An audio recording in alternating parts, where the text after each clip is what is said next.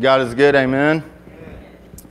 So with preachers, Sunday evening, I think, and Monday morning is kind of a difficult time from what I've been told from my buddies.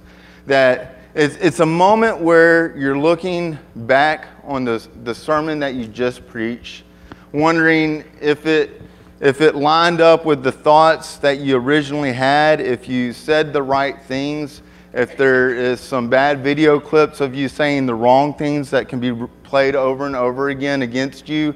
You're wondering if it had the impact that you hope it did. You wonder if it is affecting even your own personal life and you're living that out as well, while at the same time you're looking to the next Sunday, because as a preacher, Sunday is always coming. And so a couple weeks ago, I stood up here and I talked about how the church is a body, is like a body. And we're doing this three-part kind of sermon series on the church is like. And I talked about how the church is like a body. And that Monday morning, I came to church and there was like 15 people here doing all kinds of different things. Working on different rooms, cleaning, organizing. And I had remembered my sermon the Sunday before thinking, you know what, I preached a really good sermon because I talked about many members and all kinds of working together and using your gifts and talents. And it was so effective that 15 people came up that Monday morning and started to work. And I ignored the fact that they had already planned to do that before I preached.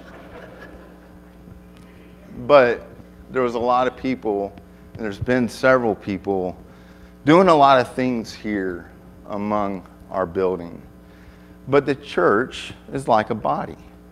And the body has many members, many parts. And each member, each part plays a function.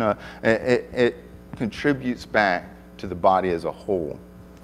And so today we're going to talk about the church is like a building. And to help you get where I have been, when I grew up, understanding what a building is, what a church is like, and how the church is like a building, we're going to go through the hand motions that I learned when I was a child to describe what a church is like, okay, or what the church is. So everybody put your hands together like this, all right, and then you're going to close it, and you're going to make your thumbs go up here, and then we're going to add the steeple, okay? This is the church, right? Here is the steeple, and get ready, it's going to shock you guys. You open the door and look, there's all the people, all right? I was always tempted to draw faces on my fingers for that, but I just figured they would be upside down, which some people are here in this morning, all right? But that was what we talked about when we talked about the church, and what the church is, that the church is the building. That when we tell our kids that we're going to church, what we mean is this facility here, this place with walls and roof and lights and hopefully AC during the Texas heat summers. But we talk about it being a building. And I've lived in this tension growing up that the church is the building, but the church is not the building, the church is the people. And it's kind of this back and forth match. Of the church is the building. No, the church is the people. No, the church is the building. No, the church is the people.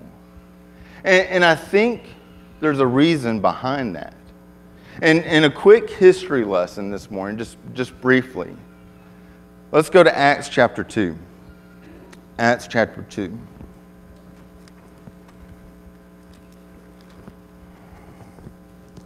We're going to move down to verse 46.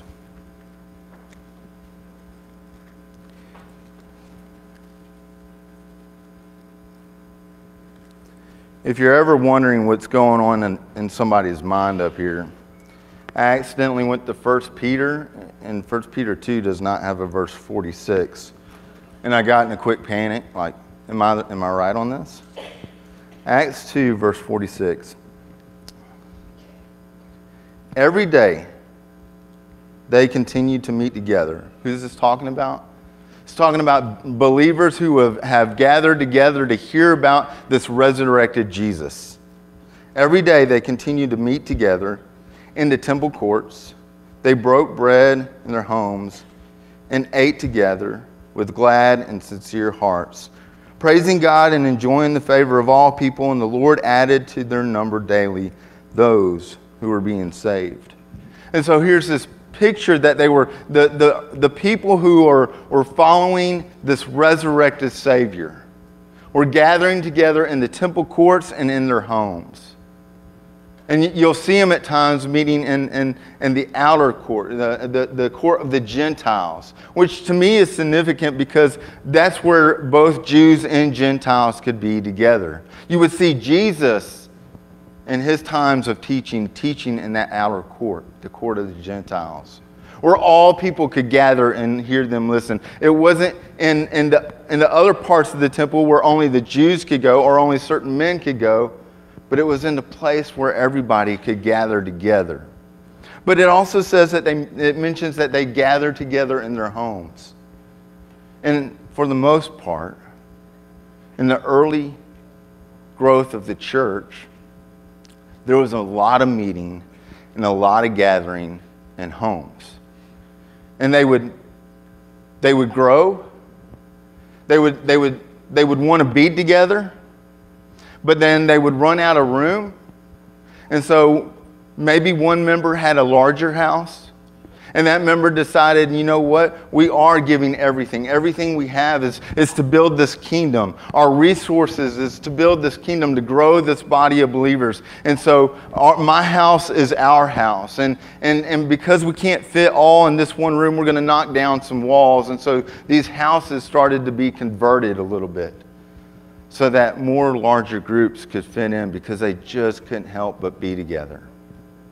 And you don't see many church buildings popping up until around 313 AD when Constantine decided to legalize Christianity. Before then, there would be some that you would see that industrial places, larger places converted into home churches. But when Constantine legalized Christianity, it allowed Christians to take over more industrial places, to convert them into houses of worship. It allowed them to be able to own and buy property and build. And so you would see these buildings over time grow. And what they would do when they would build these buildings, they would think about space. And they would think about function. They would think about what it symbolized. And when the people would build a place or take over a place and convert it, they wanted it to symbolize their faith and the love and hope that God had for them, to one another, and to the community. And so the things that took place within that building, the way they made it, shaped it, and used it, was to be very symbolic of their relationship with God. And architectural design would take place.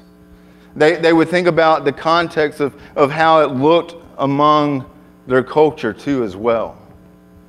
For instance, a squatty building at times did not look appealing to the eye, but tall and slender buildings did. And so they would add a steeple to the church to give it an appearance that it was taller and thinner, which I would like to be. But the steeple at the same time not only served as this architectural function, it served to symbolize the relationship with God. Because as they walked up to this building with the steeple, all parts of the steeple point your eyes towards the heavens, reminding you that there is a God. And it would be a place where in the community you could see at a distance. So those in the community who might not attend there and might not know the location of it could see in a distance that there's a place, a gathering of people, and those people have something to do with faith and hope and love. And so the buildings would change over time.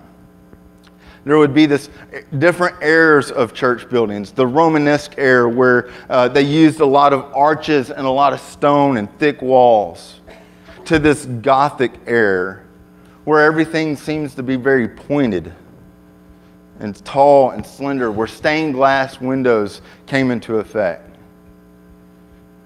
And then to the Renaissance era, where they brought back the arches, the mixture of the arches of the Romanesque era and some of the Gothic era of the glass windows and stuff. But they started adding in these domes when you walked in, and the walls were very clean and simplicity was added into it. And so architect, culture, played this role in how the building itself looked. I can remember being a young kid, my mother, who's a painter, down in Panhandle of Florida and South Alabama, I think she painted most of the church buildings' baptistry scenes. That was a big thing at one point, that there was this baptistry and there'd be this beautiful scene painted behind it to kind of represent being out in nature. And my mom painted several of those, which I was always confused because she was afraid of water. But that time and that culture, it played into it. We just got back from vacation, and we were driving I had to go down from Crystal Beach to Port Aransas. A buddy of mine was doing a wedding renewal, so I got to do his renewal on the beach in Port Aransas on Friday evening. So yesterday we were coming back, and we were coming back through Waco, and Christy said, "Hey, why don't we go to the Silos and get some cupcakes?" And I looked at her and I said, "You had me at cupcakes." And so we stopped into the Silos, where Chip and Joe have just remodeled all of that part of Waco, all right? But you can see that there's this design, this architectural design. There's a color scheme that has changed over the years. One of our first houses that we lived in at Bowles, I wanted to paint the living room solid red, and it was, and the bookshelf was purple. I don't know, it just looked fun to me. We don't have red and purple in our house this time. There's grays, there's whites, there's simplicity. So architecture has changed. But what the people desired when they would build a building, what they wanted was that symbolism. They wanted it to, when you walked in, to remind you of your relationship with God, that there is a center when you come into it that draws your attention towards God and draws your attention towards one another. And I can remember as a young child at West Milton Church of Christ, we had this, it was a very boxy church. You walked in, there was the foyer, and then you walked in, and then there was the auditorium, the worship area. And then the baptistry was right front and center, and you could enter both ways. And then there was a back door that led directly to the preacher's house where we lived. I guess that was his escape route, my dad's escape route. But then off it was kind of like shaped like an L, because later on they came in and added the education wing. But there was this moment in which the church had decided they were going to rebuild. And they built right next to it, and I got to be a part of watching that as a child. And they built this real round, beautiful church where all the classrooms surrounded the auditorium, and you could enter the auditorium in different areas. But their focus was, how can we turn each other more towards one another? So when we sing, we're more facing one another. But I remember when they were building that building, because I was a little frustrated because there was a moment after the ground had been truly broke by the bulldozer. And the guy operating the bulldozer, I remember this, his name was Rusty Lee. I got to ride with him. I was like 8 years old. I got to ride with him on a bulldozer to smooth out the land. And there was a special Sunday that the elders of the church all had shovels. And they were sitting there and they were kind of holding the shovel and they were digging it in. They're all taking pictures because it was the groundbreaking day. And as a kid, my perception of that was like, they weren't out here digging dirt. Rusty was. It wasn't them that was out here moving that dirt along, making it level. Their shovels are pretty clean. But it was very symbolic to what was going on. And this church, too, has one of those shovels. And I thank Doug for filling in and speaking last Sunday and talking about our elders and the way we should look to them, the way we should think about them. But I think this metaphor of the elders kind of building this church and being a part of that, and the metaphor of the church is like a building, is very fitting. So much that Paul agrees with me. Let's go to Ephesians chapter 2.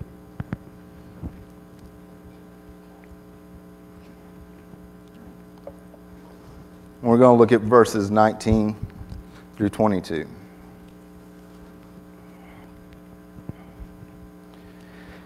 Ephesians chapter 2, starting in verse 19. Consequently, in order to know that, you got to go back and read. So I'm going to let y'all do that later on this evening. You are no longer foreigners and strangers, but fellow citizens with God's people, and also members of his household, built on the foundation, the apostles and prophets, with Christ Jesus himself as the chief cornerstone. In him the whole building is joined together. In him the whole building is joined together and rises and becomes a holy temple in the Lord.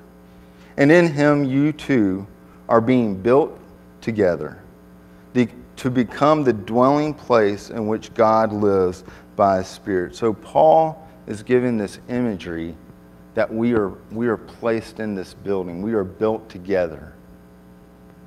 And Peter, in 1 Peter, he'll say the same thing, that we are a part of this building and we are his living stones. And so Paul is given this imagery of that we are placed together and we create this house, this temple which God dwells. And as I think about this, I think of how, just like the body with many members, that all of us as living stones or as stones have a part to play, that we are a piece of this building called the church. But as I have been working through this, and as I think about church growth, and I think about the future, I can't help but think about how buildings are passed down from one generation to the next. That buildings are given for one generation to use. And that generation takes care of it, and it thinks about the future of the next generation and how the next generation will be able to have it and use it. I think about how we're called to pass on things from one generation to the next. Let's go to Psalms 145. Psalms 145. And we're going to look at verse 3.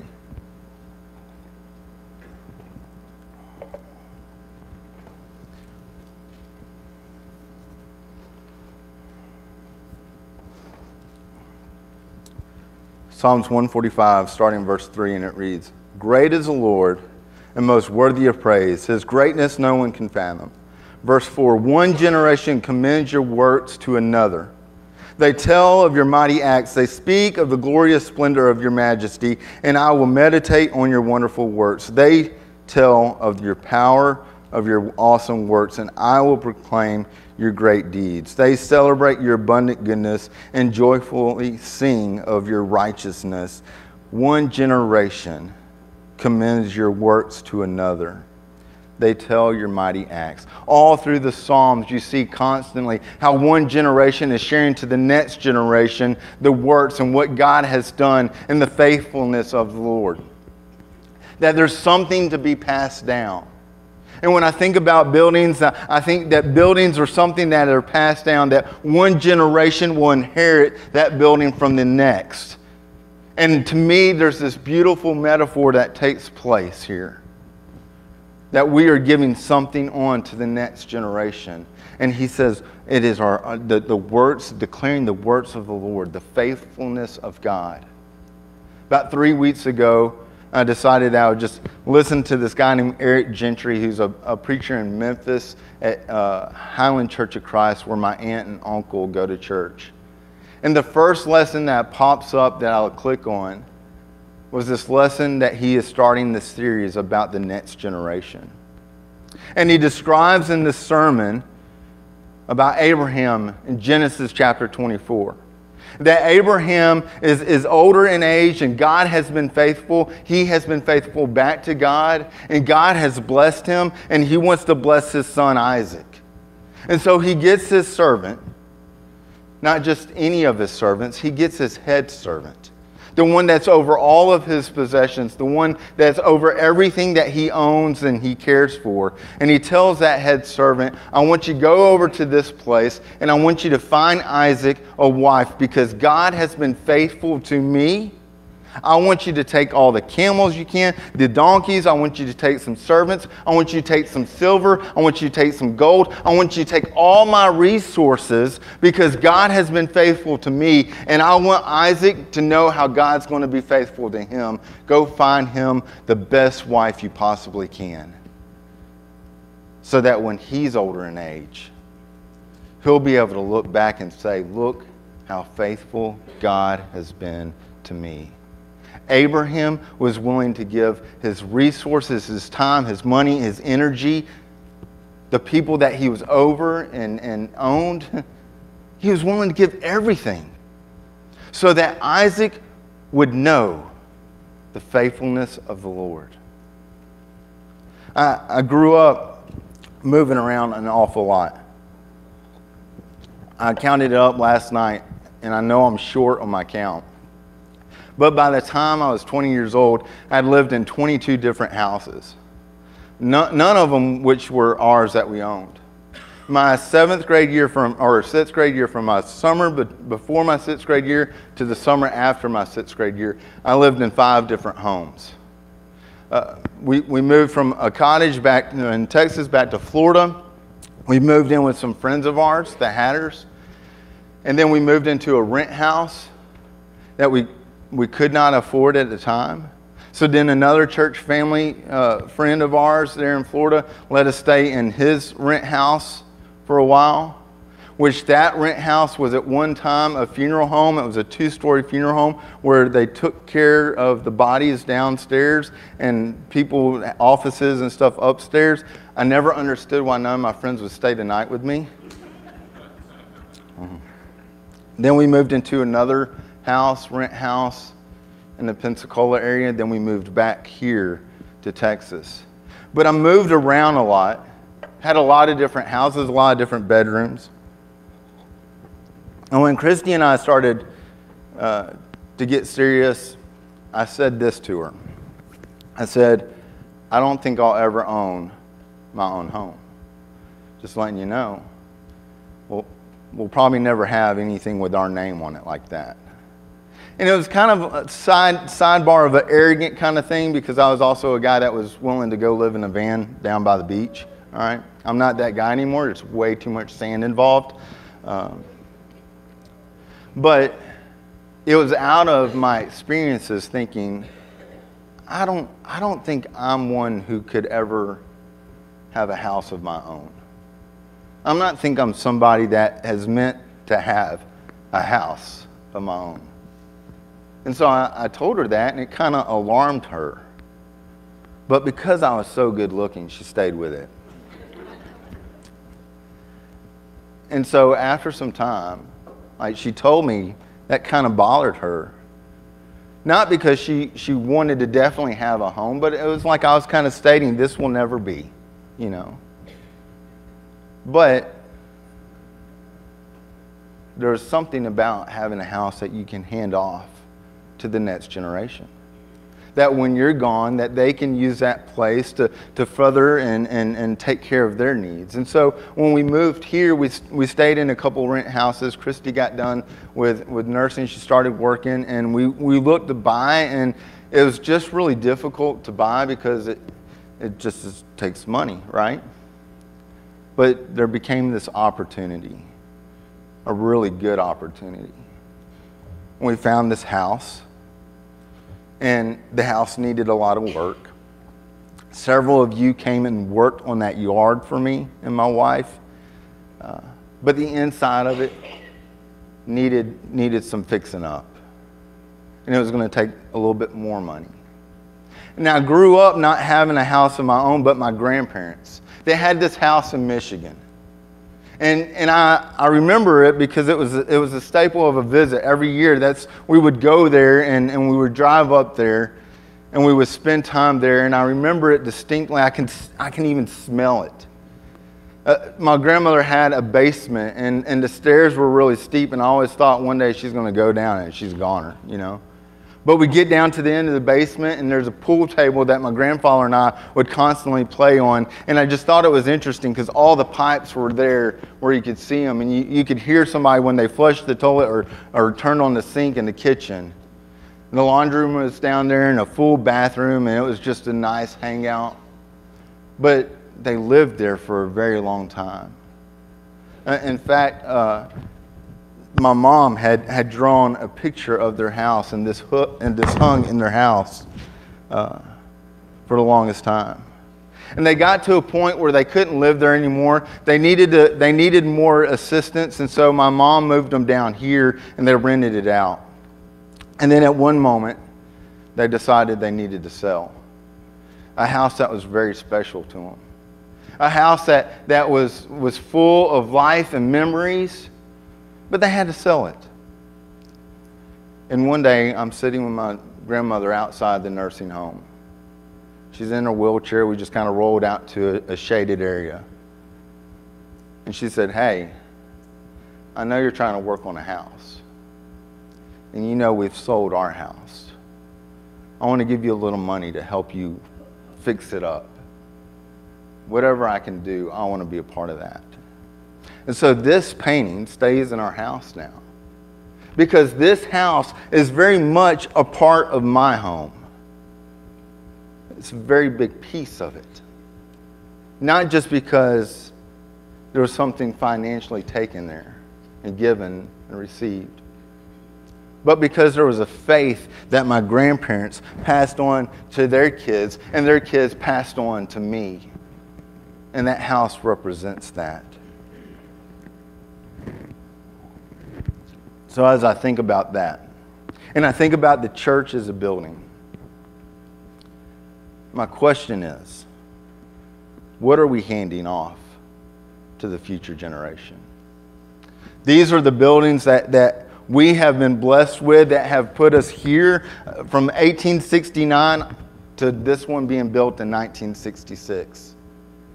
That there was a generation that worked and furthered the kingdom, that wanted to provide hope and symbolize something into this community, that when people gathered there, they would know that there was love and hope and faith, and that generation handed that off to another generation. And that generation grew it, took care of it, nurtured it, and would hand it off to another generation. And our building is a metaphor to our church. So if our building is a metaphor to our church, look around and evaluate. What are we giving to the next generation? How are we thinking about the space that we have and the function and ways we use it? What are the things we need to do to nurture it, so that when you walk in here, you see that it symbolizes faith and hope and love? And that when the community drives by, they can see that it symbolizes faith and hope and love. And will it be here? Will it be here for the next generation? Or will it be a place where moth and rust destroy will it be a place that we take care of? Or we sit back and we say, you know what? We've done our time. I ask for teachers constantly. Not because I just need a pulse in the room to make sure the kids don't kill themselves, but because we want to pass something on to the next generation. And there's no generation here in this room that's too old that can't offer something to this body, to this building, to this church. Are you with me? Amen? Amen. Jesus is mentioned as this cornerstone. And from what I understand about a cornerstone is that all the other stones line up with that stone. How do you line up with the cornerstone? How do you fit in with Christ? Are you living and doing what He's called you to do? Or are you just kind of looking at yourself with the other stones saying, well, I'm a little bit better than them? Or are you looking down at the cornerstone, at Christ, and saying, do I look like Him? Do I sound like Him? Do I respond like He responds? That's the question as we close here today for you. Because you are a living stone. And you do have a part to play. And that is so we can further this kingdom here. And so that there'll be generations who will be given a building, will be handed a building that has been taken care of, that has been loved, that has been nurtured, that symbolizes hope, faith, and love. But in order for us to be able to do that, we individually have to match up to the cornerstone. So if you have any need, if you're struggling with that, there's no judgment here. This is a place of being able to be open and honest with us so that we can walk you through that. You can come as we stand and we sing.